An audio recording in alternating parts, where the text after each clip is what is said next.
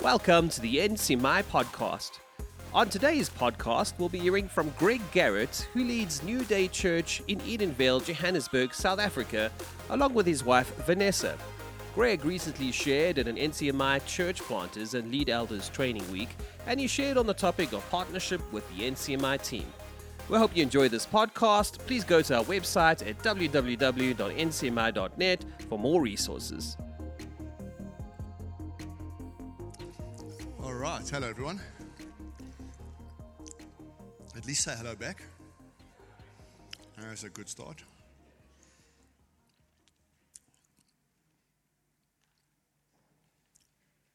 Okay. All right, before we go any further, I'm just trying to see your faces. Some of you I actually know, which is rather wonderful. Like three of you. The rest I don't know. So, and you don't know me either, hey? So I always like to start, even if I preach at a church for the very first time, and I've never been there, I ask them to ask me a series of questions. Because you don't know me. So let's get to know each other a little bit. So fire away, and I don't even start talking until I get at least 3 questions. So ask away.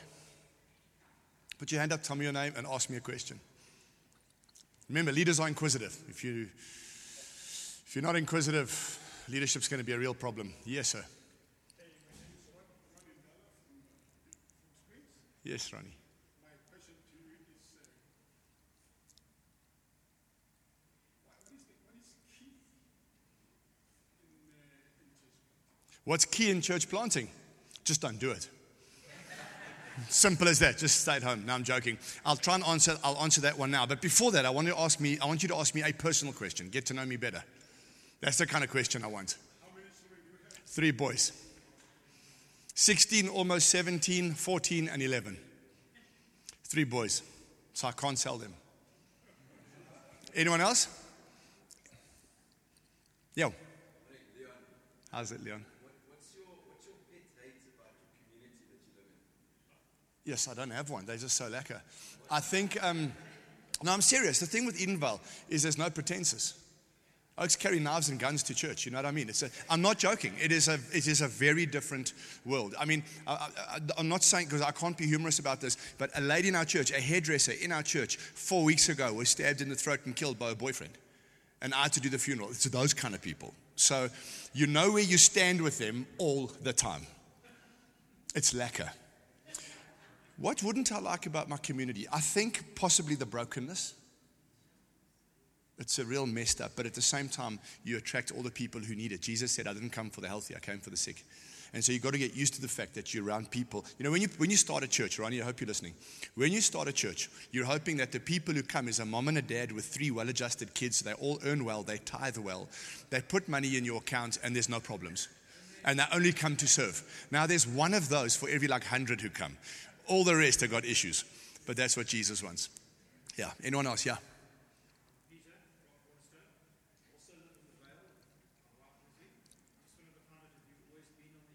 Yeah, no.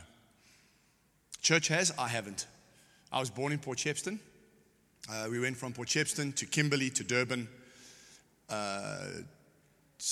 We went from Port Shepstone to Kimberley to Joburg to Durban, back to Joburg. And then my folks, 2 years after that, left Joburg. And so I've been here since I was 18 till now. So I consider myself 100% a Vali. And then when we started the church, we started as a home cell, and the guy we started with, or some of the people in the group, I needed a venue, and they found one in Kensington. And the first time I ever went to lead that home group at their house, they had to come fetch me, where I was staying in a flat in Rosebank, and drive me, because I'd never been to Kensington in my life. And then from there, we actually settled in the area, and we've been here ever since. Yeah, so I'm not an East Rander, no. Not at all. Anyone else?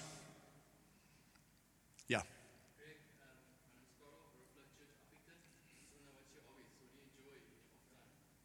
In my off time.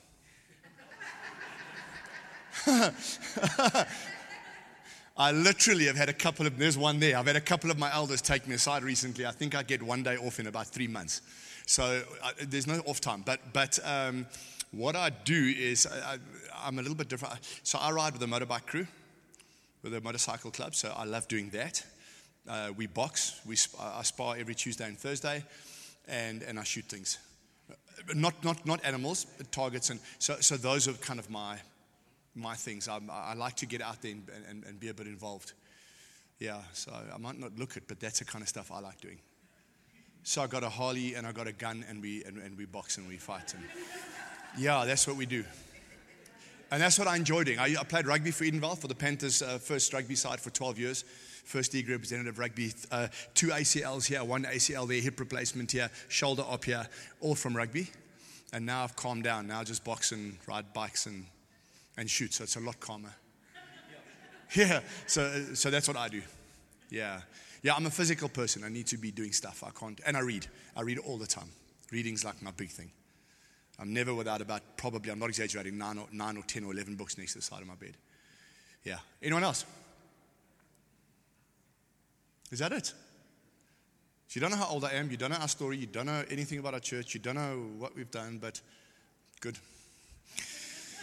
All right, so open your books, please, to page 15. You've got notes, which means you can read them yourself. So just turn there to page 15. And I'm talking about partnership with a translocal call. With a translocal team, to fulfill your call. And I want to just talk around a couple of things. I'm going to tell you a little bit of my story in literally 2 minutes, and then we'll talk a bit from there. So one day, I'm sitting in my church in about the 18th row, somewhere at the back. And it was a normal Sunday, and our pastor said a throwaway line that changed my life. And he said, we see ourselves as a mothership, a mother church, mothership that's going to go and plant satellite churches from here. And then moved on to whatever he was talking about. It's like I had a little fire burning. It's like someone threw petrol on my fire. And in that moment, I knew what I was going to do for the rest of my life. And that is, I was going to plant churches that can plant churches. I didn't know what it meant. I had absolutely no idea. I didn't know if I'd been called to it. And can I tell you, interestingly, I think if I had not been at church that Sunday morning, I would have missed that call. That's what I think. Let's say that Sunday. Okay, now we go back from that. We go back 4 years before that. I'm an 18-year-old studying law at University of Johannesburg. It was then called Rau. I'm studying law, and I'm playing rugby. Some of my friends became Lions players. Some became Springboks. I'm playing rugby with the guys, studying law, and in the August of my first year, I get radically saved. I mean, hectic, like a conviction of sin on a Friday night that drives me to church on a Sunday night. My parents didn't know, well, why are you coming to church? I said, I'm not telling you. But I went with them. I got saved on a Sunday night. I got filled with the Holy Spirit on the Tuesday night. And in that time, God gave me Genesis 12. Leave your family, leave your household, leave your people, leave your everything, and go where I will still show you. Now, I'm a lighty. I'm saved a month. I'm 18 years old. I don't know what this is all about. I go to my parents. I'm leaving law. Okay, what are you going to do? I don't know. You sure about this? Yes. Our church did a year of your life. I went and did a year of your life at our church. The year after that, I went to the army. I came out of the army, got a job, and I worked for 3 years. And in those 5 years, God never said a word. Not one word. But I served in every aspect of church life. And then in church, I decided to go to a meeting on that Sunday. Thank God, one of my non-negotiables is I'm in church every Sunday. And the pastor said this, and I knew I'm going to do that. And I approached him after the meeting, and I said, I'm one of those guys. He says, I know, God's already showed me. And so all I did was I took 4 friends. We started a home group in our home with 4 friends and me and my wife. So there were 6 of us. We had a table with 5 chairs only, which works for a preacher. So I stood so the other 5 could sit. You know what I'm saying? And then one family joined our home group. One family of 5. Suddenly, we could not meet in my flat anymore. We had a small little flat in Oxford Road in Rosebank. And it was here in Kensington. That home cell popped to 30 people. And from that home cell, we started to look for a venue. We found Bedford View Primary School. They allowed us to meet there. And in that environment, I started to connect with different pastors. And I phoned every pastor in the fraternal. And only 2 agreed to see me. The one was the Bedford View Methodist head. I can't even remember his name from back then, Marcus. The oak before Oki. Remember him with the beard. That oak. And then and Jim Lamont, who was leading this church before Marcus. They're the only two that agreed to come and see me. And so we chatted, and I got to know them a bit better, attended the fraternals, and it was all good.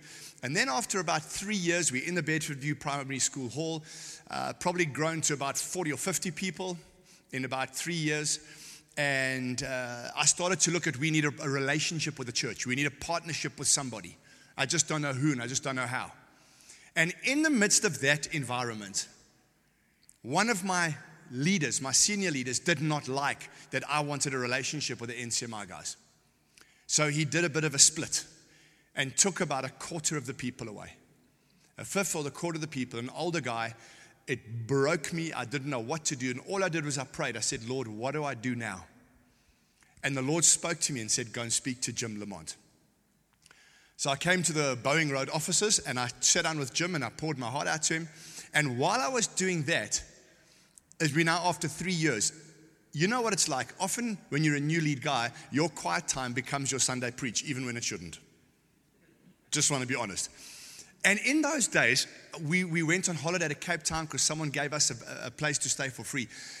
For all 3 years, I would arrive and say, okay, Lord, for 2 weeks now or a week and a half, I don't have to read my Bible for someone else. I can read it for me. What do you want me to read? All 3 years, he took me back to the book of Acts. Chapter 1 to 28. Then I said, okay, Lord, I've done it. What now? Go back to chapter 1 to 28. Chapter 1 to 28. 3 years in a row. And then when I met with Jim and I explained what was going on, he invited me to what was then called the Lead Elders Getaway Time. They invited me to it at, I think it was Alpha at Bachali's. I arrived there, and on my first night sitting with them, the Lord spoke to me and said, your inheritance lies with these people. And I started to understand the basics of an Ephesians 4 translocal team that works with local churches. That's where my journey started after 3 years. This year's 27 years I've been leading New Day. So for 24 of the 27 years, I've had the privilege of walking with this team.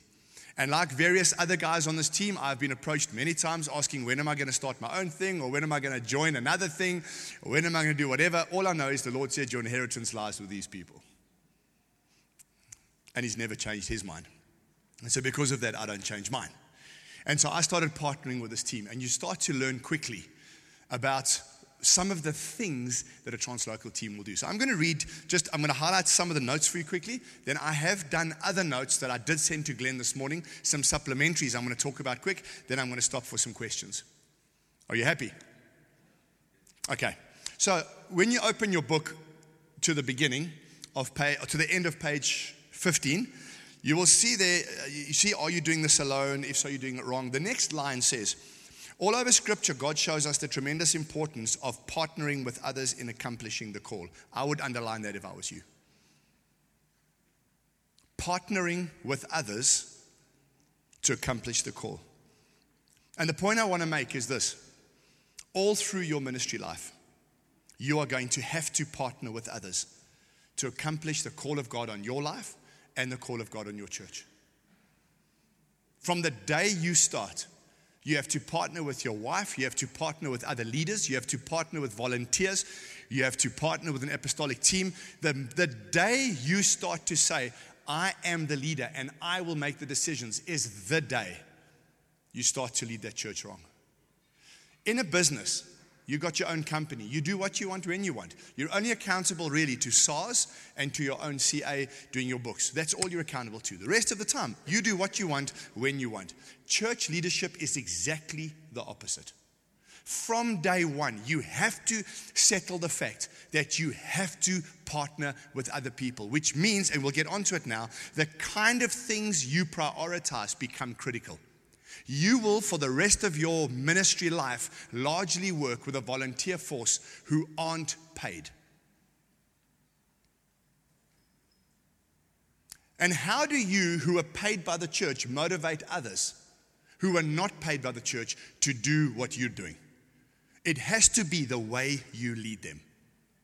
And when you often start a church, it doesn't matter how long you've been in a church. When you start a church, it's like starting all over again. And in that context, you literally need the support of a team around you who's been there, who's done it, who knows what to look for. And very often they will give you counsel that you think, well, no, that doesn't make sense, because you are often responding to your needs at the time. You're not responding to the bigger picture because you can't see it. You are responding to your needs at the time. When I was in the army, I boxed for our unit. I was a cruiser light heavyweight. And your most important guy is your coach, because your coach stands outside of the ring. And for those, anyone ever done boxing here? All right? You know, if you got your jab hand is your 1, your sending hand is your number 2, and then you've got a hook, you've got an up, you've got a Superman punch, and your coach tells you what to do when you're in trouble. And I remember times where I'm against the ropes and the other guy's just throwing leather at me that it hurts. And all you hear is the guy out there saying, up, up, up. And you know, you just got to, if you just do what he says, you're going to land that thing. If you don't listen to your coach, you're just going to carry on getting smacked. And when you're leading a church, there's so much happening around you, you often can't see the bigger picture. And that's what apostolic team does. You've got to accept the fact that there's partnership. And with partnership means you've got to be willing to embrace information or counsel that you don't even like at the time because it doesn't suit you. Okay. So that's a comment I wanted to make under that. Next page at the beginning, if you've been part of NCMI since Tyron's been leading, this one thing you know is all about Jesus. Isn't it? I mean, you hear that and you think, yeah, it is. Okay, I mean, it's become a slogan these days, you know. It's just, yeah, it's about Jesus. You carry on, yeah, it's about Jesus. So what can we say about that if it is all about Jesus? Our church is about the King and His kingdom. We know that. It says that right there. Our church is about the King and His kingdom. So I want to ask you, do you understand the nature of the secret kingdom? Do you understand the nature of the hidden kingdom? Can you be in a kind of relationship with Jesus yourself, where His rule and His authority settles in your own life?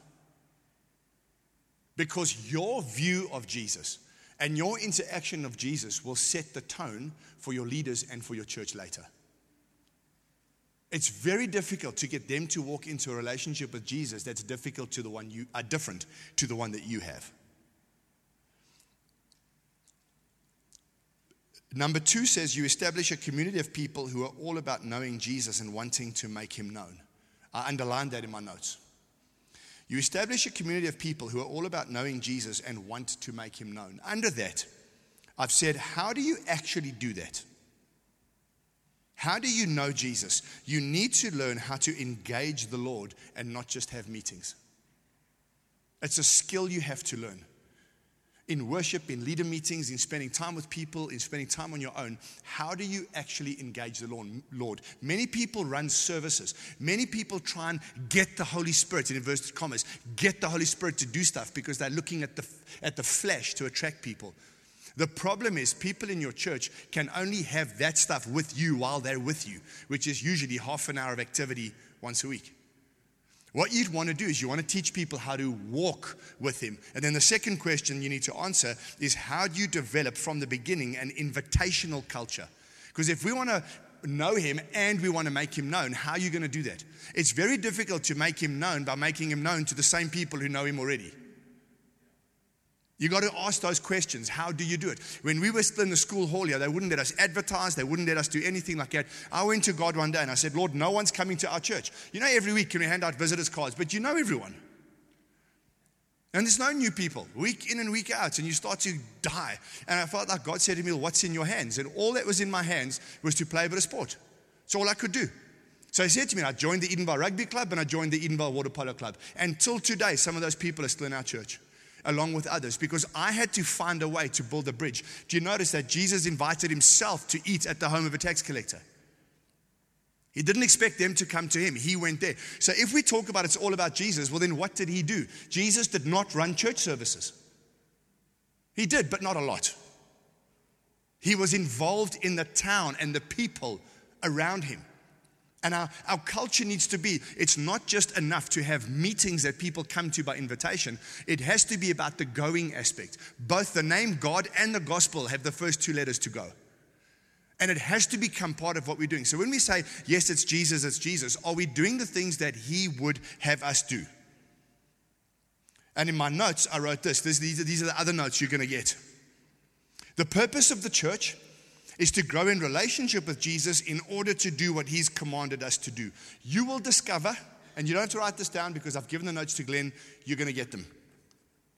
You will discover in leading or helping lead a church that there are so many strong influences that try to pull you away with their agenda. In order to keep your wits about you and not get distracted from the main thing, we emphasize the importance of our view and our priority of Jesus. The way you see Jesus will have an enormous influence on how others perceive Him and relate to Him. In many cases, He's simply a figurehead and His name is thrown into the mix, etc., etc. So I wanted to ask this, a very good question to ask yourself often is, how are you personally growing in your intimacy and your revelation of Jesus? What is He working in you? What is He emphasizing in your life at the moment? I love and I serve Him before serving and loving the church. Easy to say. You'd be surprised how quickly it changes. You can find yourself serving the Lord and serving the church with all your heart, but you're no longer in fellowship with Him. It happens to all of us. Because you're so busy with Him. You're reading the Bible, you're praying, you're with people, you're doing the thing. But are there still those moments where He takes us aside to make us more like Him? 27 years I've been leading the church, and I tell you, this year God has been smashing my character left, right, and center. More than probably in the last 3 or 4 years. He's just zoned me in and showing me stuff that He wants to adjust for the future, and it's not been easy. And you know what? I'm more grateful for that than I am for the apparent successes we're having in church every Sunday. We haven't had a Sunday this year, even towards the end of last year, where people didn't get saved and wada wada every Sunday and visitors and there's lots of people and all that stuff. But far more than that, I'm interested in what the Lord is doing with me because I need to know He's still interested in me. Because my serving Him and my serving others must come out of being with Him. Now, that's why the apostolic team emphasized it has to be about Jesus. Now, we all said that, but if you don't have a team you're working with, and I'm going to get onto it now, who knows you and who works with you, there's no one who can see if there's a sudden shift and you're serving before being. And you've got to have those around you who can see the difference, because it's in the being that the power and the anointing and the faith to do comes. If you hear what I'm saying. Still page 16, relationships are absolutely central. I underline these, you can see it yourself. Have a shepherd's heart. Love them to become all God wants them to be. Love them wherever you are. Build a leadership team from the beginning who love people like you do. And then it says, have a healthy relationship with a team outside of your church who can encourage you, bring accountability, stability, come alongside you in this endeavor. Then it says the church is a relational, organic body of people living in and out God's love. I made a note there. I said the church is a relational, organic body. I've underlined that, and then I said this. It's not always easy to manage or control the church just the way the Lord wants it. It's not always easy to manage or control the church. I'm saying that to you because you're going to find one day there's a priority for prayer meetings. There's a priority for training times. There's a priority for church services. There's a priority for, and it's a priority for you because you are owning this thing with all your heart. You're in it. It's what you do. Your life, every prayer time you're having, this is where you're focused.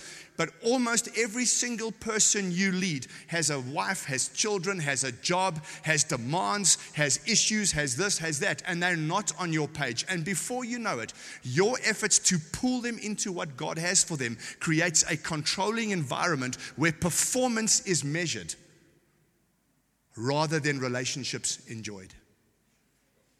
And you will bring something into your church that will so tire your people out. It's a year or two and they start feeling God said, God's leading me on.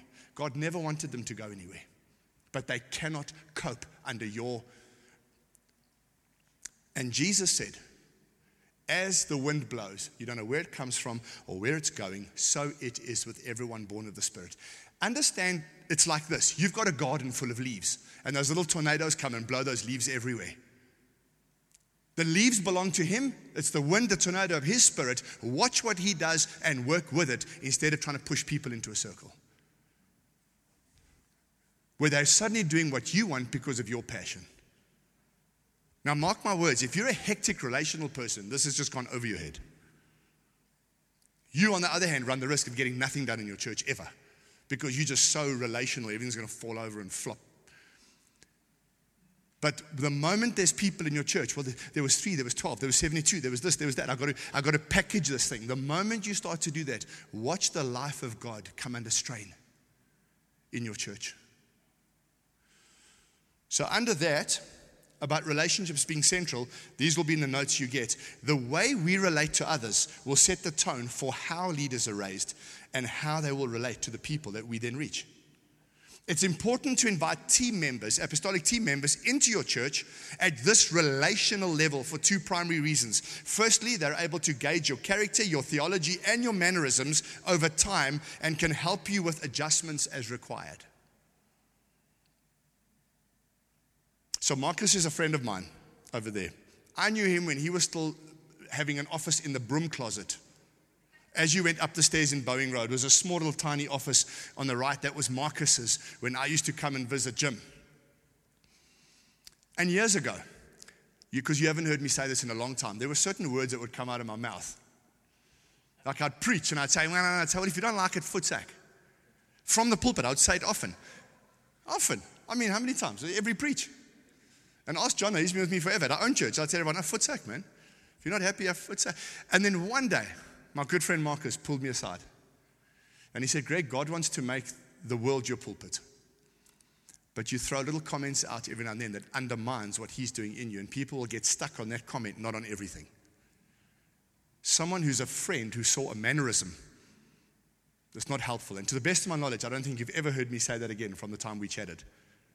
I've wanted to say it every Sunday. But I'm learning. So you engage people at a relational level. Secondly, they can also observe and participate in the development of your team, your leadership style, bringing perspective, encouragement to help you see what you're not seeing yet. Remember, Moses was told by God to go to Pharaoh and say, let my people go so that they may worship me. God always wants His people free.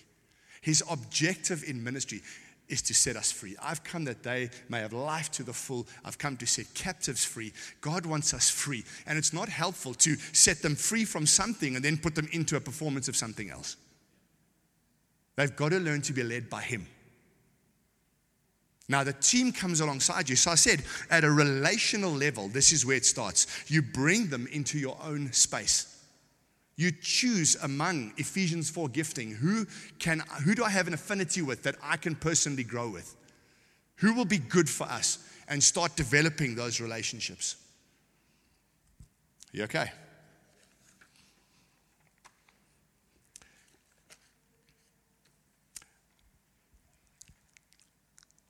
Okay, Paul didn't plant alone. Page 17.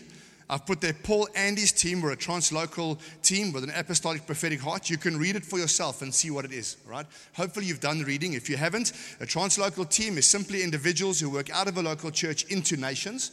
Apostolic means it's a going, pioneering team that looks to establish and strengthen local churches. And prophetic is a team that strives to hear from God, to establish vision from what it hears and work towards what God has said. I want to now take that and ask my question, how do I do this in a local church? The notes clearly describe the modus operandi of those first apostolic teams. We see clearly anointed apostles breaking ground in small teams, preaching the gospel, and starting local churches in different regions. That's what we see there in the text. All those examples. Now, there is a returning in certain circles of people saying, I see this, and I want to release Ephesians 4 gifting to go into new territories by doing exactly what the apostles did. Go into a place, preach, trust for signs and wonders, see people get saved, see people get free, start local churches. And I think more and more that's going to grow. I think God's going to return us to that. But let me tell you how it seems to work currently. Today, the general modus operandi, but not in every case, is we see inexperienced elders or inexperienced deacons leave a church to start another church somewhere. That seems to be how we do it normally. By gathering people either to a Sunday or to a midweek expression. And what we're hoping is that people will be gathered through our contacts that we've made or through personal evangelism, especially if we plant far away from the church that sent us. In other cases, a base church, in inverted commas, may release a number of people to support the new church plant if geography allows. So how far are you from us, Jono? 3 Ks.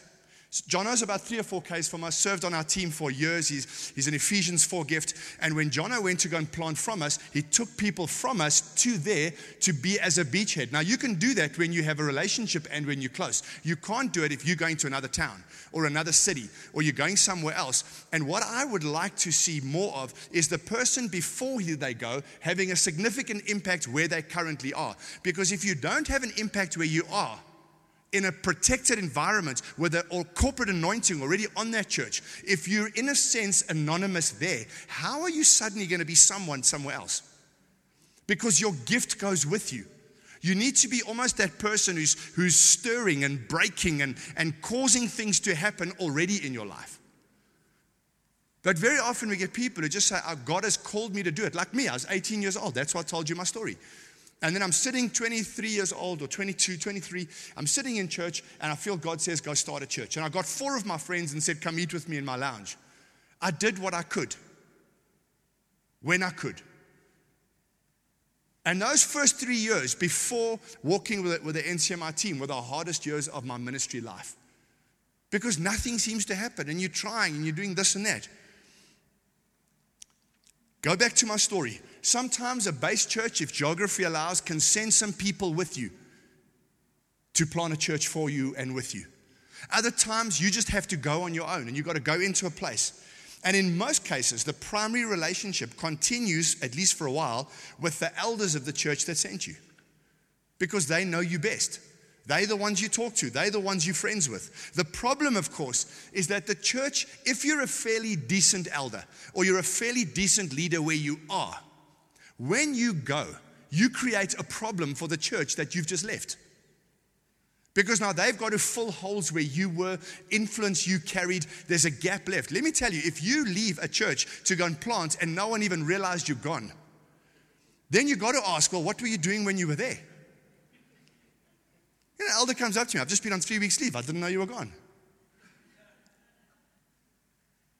So, what happens is you're effective, you're influential, you step away and you're going to go plant now and you don't know what you don't know yet, and now you start getting hold of your own elders, and you know what happens within 3 months? Everyone's forgotten me. No one remembers me. I'm all on my own. I can't do this thing. Why? Because they now have their hands full with leading the church they do, because they're weakened because you're gone. And because you took people there. I tell you, a sending church that releases a group of people to go takes a dip. Because you send your best. We don't, if someone wants to go and plant, we don't say call up the database. Who are all the people we wish would leave? Okay, them. You can have all of them. And then we prophesy a cave of Adullam moment over you, and God's going to give you the discontented, and God's going to... No, you're setting that thing up to fail from the day it starts. That's not what you're trying to do. And so you get a bit miffed because the church that sent you, now they've got their hands full because you're gone. And the new church itself is so busy with all sorts of activities. There's early enthusiasm. And I'm saying that to say this. This means a critical aspect of the church planting process that needs specific attention can be neglected, which is that of keeping the new church firmly on course with her mission. Because the moment that church is planted, whether there's 3 or 4 or 5 people in, or 50 or 100, there's got to be teaching, encouraging, raising leaders, evangelism, training, prophecy, etc. And this is where the invited NCMI team input becomes invaluable. So my first point was start a relationship with some of the team guys. Now you're at a place where you suddenly begin to realize, I realize what I need to learn. I realize where we're short as a church. And I need to get gifted people in who have done this before.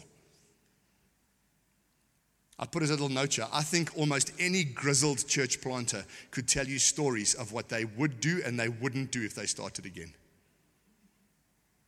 I know for me, there's so much I'd change. Now, how do you do partnership? D, which is, where it says partnership in Philippians and partnership in Corinthians, I just wrote a few things down called how do you practically do partnership?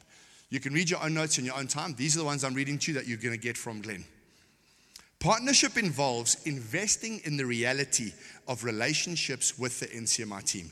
Make the time to push into certain team members, and if they reciprocate, then invest intentional time with them. We're talking purely about building friendships, friendship before function. Don't approach a guy on day one and say, look, we don't even know each other, but I've got this need in my church, this need, when can you come? You don't know his name, you don't know his surname, you don't know how many kids he's got, you don't know where he's at, you don't know what's going on. If we talk friendship before function, whenever we have a connect time, whenever we have these equip times or anything we have, push into people that you know will be good for you later. Start on a relational basis. And not everyone's going to reciprocate with you. But for those who do, start to build meaningful relationships. Then, out of those friendships, begin inviting team members into your church, both for corporate gatherings and for just developing leaders.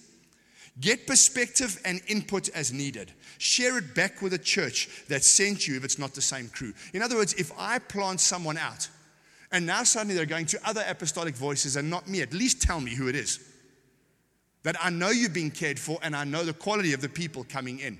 It doesn't mean that, like, you get married, like you become authority now as a husband. It doesn't mean your parents are suddenly old news. You've got to keep that relationship going, even though you become the new head. I do that at every wedding I ever do, I say that. And so it is in this environment. When we started walking with the NCMI team, I said this guy caused a bit of a split. It was this July, it was freezing cold. I came to Jim Lamont. I said, what do I do now? He says, I'll tell you what we'll do. I will teach your leadership. I'll teach your church how to walk with an apostolic team. Give me 4 Tuesdays. So I said, okay, when? I couldn't believe that this guy leading this big church is saying to me, I'll give you 4. I said, Mr. We come to you. No, I'll come to your church. So I got permission from the school hall. And can I tell you, middle of July, freezing cold in winter, my whole church that came with to learn about NCMI could fit on the stage. We didn't even sit down there. There weren't enough of us. We sat on the stage. 20 of us. After 3.5 years of leading. And Jim walks in with Margaret, his wife. And they walk in with me and he has a look and I'm so embarrassed because at that point there's like 16 of the 20 have pitched. We're all sitting on the stage. This is all I've got to show after 4 years of ministry. And Jim puts his arm around me and he says, well, Greg, I'm so proud of you. I'm so proud of what you've done. And I just started to cry because I felt like and this guy just comes and he just blows wind into my sails and says, I will spend time with you. And for a month, 4 weeks, once a week, he came and drawings and triangles and all the rest of it. And Jim spent time with us and I got confidence that said, I can do this through working with a team.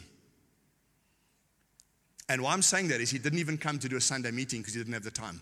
He just came and did some leader training on a Tuesday night for a month.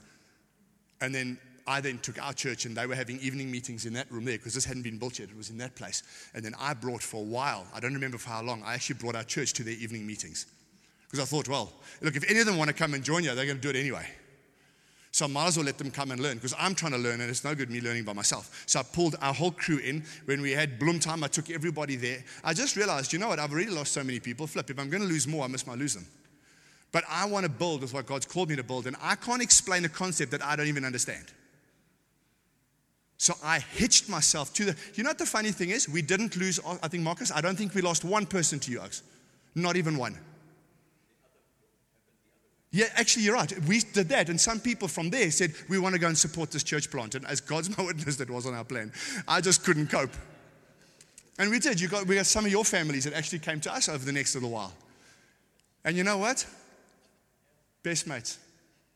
Doesn't matter. We're in this thing together. There will be some Ephesians 4 giftings that bring different contributions that are good for the church's development in each new season. Build into those and be intentional. Is that right? Along with building relationships, wherever you're going to go and plant, won't you build with the other partnering churches in the same area as you? Do it from the beginning. Building relationships with partnering churches and other churches in your region is good for attracting the Lord's blessing through your pursuit of unity. There are always endeavors that can be done together. Trips into regions, combined prayer, youth worship celebrations, eldership team get-togethers, etc. During COVID, we had a thing with Cornerstone where we came here, I think, and then you guys came to us.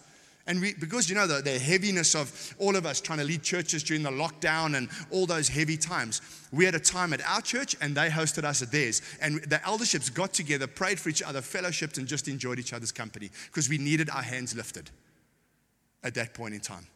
Do that with the people around you. And sometimes you're going to get to the place where you are going to release some of your own gifted and willing people to go with church plants that you believe in. That is the power of partnership. And we have let people go all over the place, as Cornerstone has done, to go and serve people and to serve churches everywhere. We've released people into plants that we've done and into those we haven't. And it's always a good reminder that the church and all its people belongs to Jesus. 3 comments and I'm done.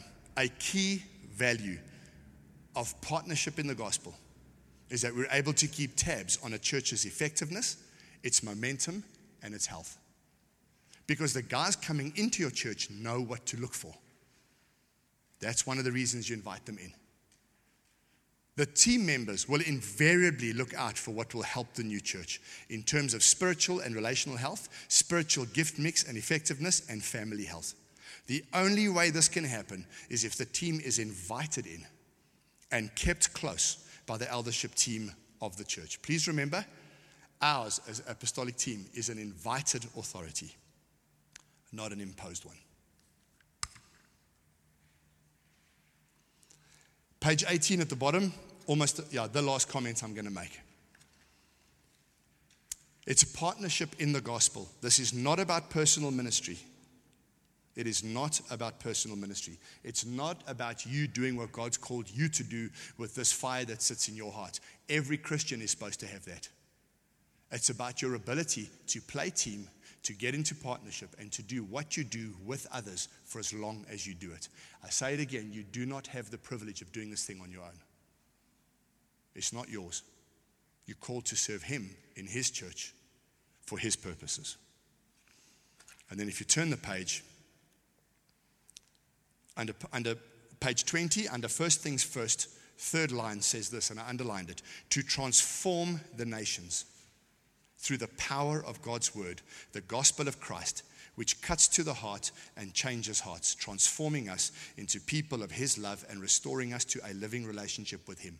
I've underlined that in pink in my Bible for the simple reason that you will find from the day you start to lead a church, there are so many winds that blow in a church of people trying to get you to follow other agendas.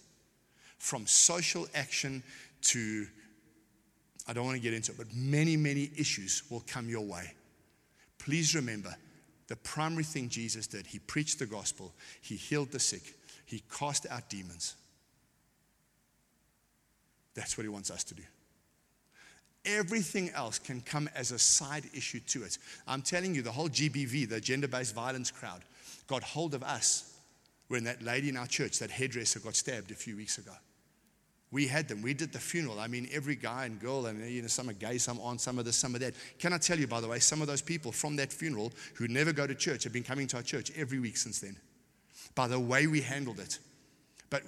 So when the guy, who's only 49 years old, admitted to killing her, when the cops went and found her body in a trash can outside his B&B.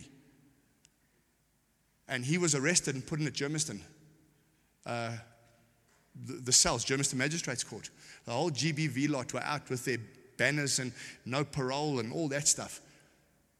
We then, when I did the funeral, had to make a statement saying, you're allowed to come, but you don't bring any of your stuff with you. Yeah, but this is a crucial issue for our day. It's irrelevant. Here we preach the gospel of Jesus. I hear what you're saying, but you will not do that where we are.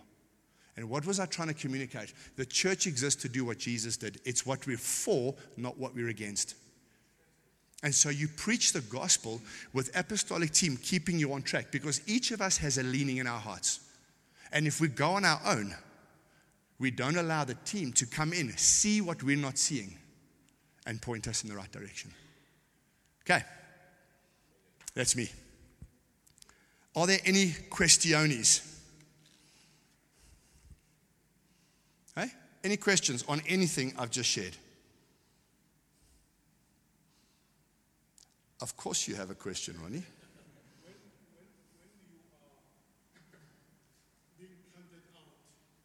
Being punted out, what does that mean? Oh, planted, sorry, yeah?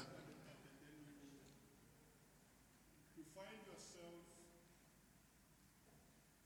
all by yourself. The people that go with you are the people that are volunteered and not mandated to accompany you. So a few people who want to say, I'm going with you. And then they come there with a wrong motive. Because now when they get there, all what they want is, give me a position. Yeah. What do you do then? Well, the easiest way is before you even plant, you have a list of people going with you. And you sit with the current eldership team before you even go. And you work through that list together that you can sort out their motives. Does that make sense? And even then, some will get through. And even if they do, you need the wisdom, still working with your team, to not appoint leadership too quickly in your new plant. So you're always working with team and you watch their character, because you don't know why some people do what they do.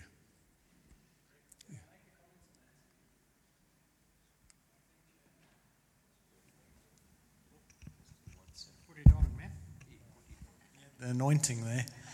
I think it's just a comment on that. When we planted out, we weren't actually allowed to approach people in our church to come with us. And I think it was Ashley Bell who came and did a church planters year a couple of years ago. Remember Marcus? And he said the culture of, an honorable exit. And so when you're exiting a church, all I can say is that I don't think it's wise to go to people and actually recruit them. And I don't think it's wise to recruit people after you've left either. I think that God's got to draw those people, and I think you should chat to your eldership team about people that you feel you'd like to have on your team, because that's honorable. I wouldn't even entertain it if they did come to you, rather than speaking it through with the eldership team, because you want to keep your relationships intact with the people that you're leaving. You will naturally leave your church and want other advice other than the guy that you left for a season, until you realize they actually knew quite a lot, and then you love them even more when you've been away for a while. But I think that honorable exit's very important, and I think we can definitely see more value in that, because it has to do with our character. And the one thing you don't want to lose is your character in this thing, because once you've lost that, you actually lose most of your testimony and your reputation. So I think those are important. Okay. So a new church is vulnerable. And if the wrong people get given space too quickly, it becomes a problem. So, yeah, just watch that process carefully. Look, there needs to be some ambition in people's hearts. There's a godly ambition. There needs to be some, whether it's ambition to serve or ambition to lead. But if they're frustrated because at their current church they aren't getting space, and they think they're going to get space with you, it can end up causing problems.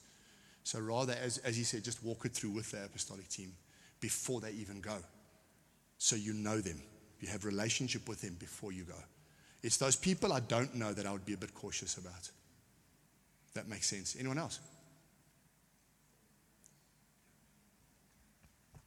Hey, Greg. Hello, my boy. Just a question quickly. You mentioned earlier about not being a burden to your team or to your leaders, putting heavy on them in terms of expectation. How do you balance that, looking at people at different phases or seasons of their life? You got leaders with small kids, and then you got older guys, and then you got people with their own businesses and people that have full-time jobs. How do you view that in terms of what kind of standard do you set in your heart to say, well, I'm going to be lenient in this way, or, are you strict in certain areas, or what's that burden you place on your leaders? Okay, one or two of our leaders, you know those strong blue personality types? The ones who want to rule for everything, you know those guys?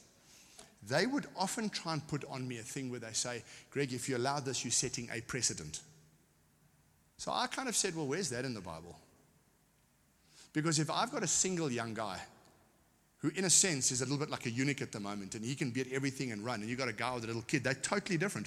In the scriptures, even in the Old Testament, if you just got married or you just whatever, you didn't even have to serve in the armed forces because there was relational time. So I think what you do is you as long as you're all with me, and as long as we're all trying to achieve the same goal, what we're really talking about is time. Time and energy. We're not talking about goal, purpose, vision, togetherness, unity of hearts. It's none of those issues. This, what you're talking about, is purely time and energy. Then you work it with them that they feel they're being respected with what they have because they've made a big step to come with you anyway. And I think just respecting them in that process, they often will give more than you're requiring of them. The problem is when you require this and they give this and then they feel like they're disappointing you the whole time, they begin to drag. And the wrong things get in their hearts, and they just feel, and you rather want to say, this only applies to me with our guys, to no one else. We've just come out of 2 years of COVID, and people are tired. So the word started to get out. Hey guys, COVID rules have been relaxed. Now we got to make ground. Now we hit it hard. And I heard all this talk. So I called the first elders, deacons, and leaders meeting of this year. I called my whole crew together and I said, I want to tell you this. For this year, next year we'll have different rules. But for this year alone, if you have a sports event that goes at the same time that I'm having an event, I'd like you to go to that one, please. If we have a parents' evening, I said, you know why? Because for 2 years, you've not been able to invest in your children. You haven't been able to do in this. I just want to fix it. I want you to rest. Funny thing is, no one's skipping anything. But what they're appreciating is I said, you know what? Just for a season, you're at church, you're at home group, you're at prayer, you're at this and that. But if you have a moment that's important to you as a family, in 5 years' time, you'll never forget that prayer meeting you were at, but you'll forget the thing you didn't go to because you felt pressure from me. So I said, so for a period of time, just 1 year, as we breathe and as we enjoy God again together, just drop me an email, talk to me, say, I'm not going to be there because I'm going to be at this. If the same oak and, he's playing golf every 3 weeks, that's a different issue. But the guy who's just saying, you know what, thank you for that I can actually, one of my elders this week, we got an elders meeting on Thursday. He's not there because it's his son's 13th birthday. And he said, he's already told his son, he said, but Dad, it's a Thursday, I know you've got elders. And he said to his son, no, I've already got off, we're going out for dinner. He said, but Dad, last year you weren't. Last year we were at the church. And I remember the year before you were also at the church. And I only found this out after. He said, no, but I can show you, boy. I'm not this way. This year I'm with you. And it's off a discussion we'd had. So I think it's just manage the guy. Manage him well. Sorry, can I just follow up with that? And how do you avoid the comparison between the guys for that as well? Because, people get disgruntled if they feel they're carrying a heavier load than somebody else. How do you keep motivating them to say, well, we're all in different seasons of our life. I might be able to attend anything because I've got my own business, but, you've got a boss you've got to, account to. Well, it's exactly that. It's Martha and Mary. You say, why are you moaning? No, but I just want to say, I'm working so hard. Well, then stop. I don't ask you to. But you got it. This comparison thing from Corinthians becomes a problem because it's a self-promotion. I want you to see what I'm doing for everyone, and why is this guy getting off? So who asked you to do that? You here as a volunteer, I don't pay you. You here as a volunteer because you're doing what God's told you in your heart to do. Then go talk to him and then come talk to me. Don't come to me about this now because you don't know where this oak's at. Does that make sense? I handle it that way straight away. Yo. It's good exercise, Ryan. Getting my exercise now. You spoke earlier about now I'm going to put my own words on it, but that managerialist, corporate, performance management approach that's awash in our surrounding secular culture. How do you guard against that infiltrating the church as you raise up leaders, perhaps people who don't understand our biblical, more relational culture? It's a fine line. I'll tell you why it's a fine line. Because one thing about our relational family attributes of a church is that we're often sloppy in everything we do. And that's just not cool. So what we have in our church is on our eldership team, non-paid, we've got specialists in their own fields. And they help put the administrative stuff in place. And I hate it. On my gifting test, admin and all that's my lowest. I don't have any. In fact, I'm minus almost. You know what I'm saying? I really am bad at admin. But if we don't have good admin, the little foxes are going to spoil the whole vineyard. And then normally the other equally relational people will say, well, we don't need that. I'm not so sure about that. You've got to have some form of administration. So I would say there needs to be some form of clear administration, clear riverbanks, but they're not rules, they're guidelines. And then in that, you've got a lot of people coming in to serve who are used to that. They're not used to being relational, and they battle with it. And then is to remember that the church, Jesus himself describes us as a family, as a bride, as a body, and start to explain what does that mean. And they can't be taught it, they've got to catch it. So you've got to have times with them. I've had eldership meetings before. We go away for a couple of days. And sometimes I do share stuff. Other times I'm not doing anything. And the oaks are jittery because I gave up time for this. I was supposed to be doing this. I've given up for this. You say, and this is what we're doing. Yes, they can't see it. And they battle. I don't know if John remembers. We had a time where if church starts, let's say at 9 o'clock, I let worship start at 9:15. Do you remember that? It wasn't for too long, but I did it. Yes, did we get moaned at, And they said, hey, I got up early to be here. We said, no, church started at 9. The singing started at 9:15. But it was intentional. I told the band, just wait. Yes, did I get flack? And it's all those managerial people. Yeah, time. And I said, no, we were here. What did you do in that time? You sat in your chair frustrated because that hadn't started. And there's a whole lot of people you could have connected with. And in heaven, we're not going to have set meetings. We're going to fellowship. We're going to enjoy him. You need to unwind a little bit. So it's that combination of both. And you have to model it from the beginning. Times for business and times for fun. Yeah. Anyone else? We've got 2 minutes. It's 11:57. Greg, do you have a certain rhythm or schedule for how you connect with translocal guys? Yeah, I would say at least 3 times a year. At least every quarter or every 4 months. It'll be good to, in your own personal capacity or with the church, have guys in. I would say no less than 1, 2. I'd say no less than 2 and probably no more than 4. Team guys coming in a year. Because it takes a long time to process what they said last. And I don't want to bring the new person in until we've settled what we did with the old stuff we've got, because we've got to be faithful to what we felt God has told us to do. So that would be my kind of rule of thumb. But of course, if you're planting and you want to get on the phone, you just do that every day if you want.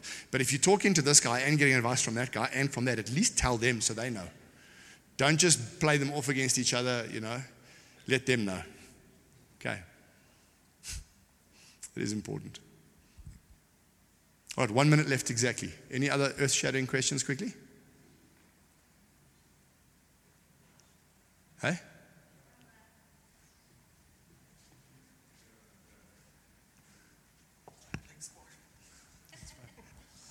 Greg, can you explain how you handle those tight admin people or those front-running, hectic admin type people and your real pastoral guys on your team, because you've got to have the most diverse team that I've ever seen. Yeah, okay. So how do you handle those different characters? All right, so let me ask you this.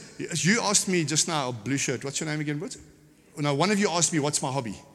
Oh, you did, Mr. Uppington. You asked me, what's my hobbies? What gets me going?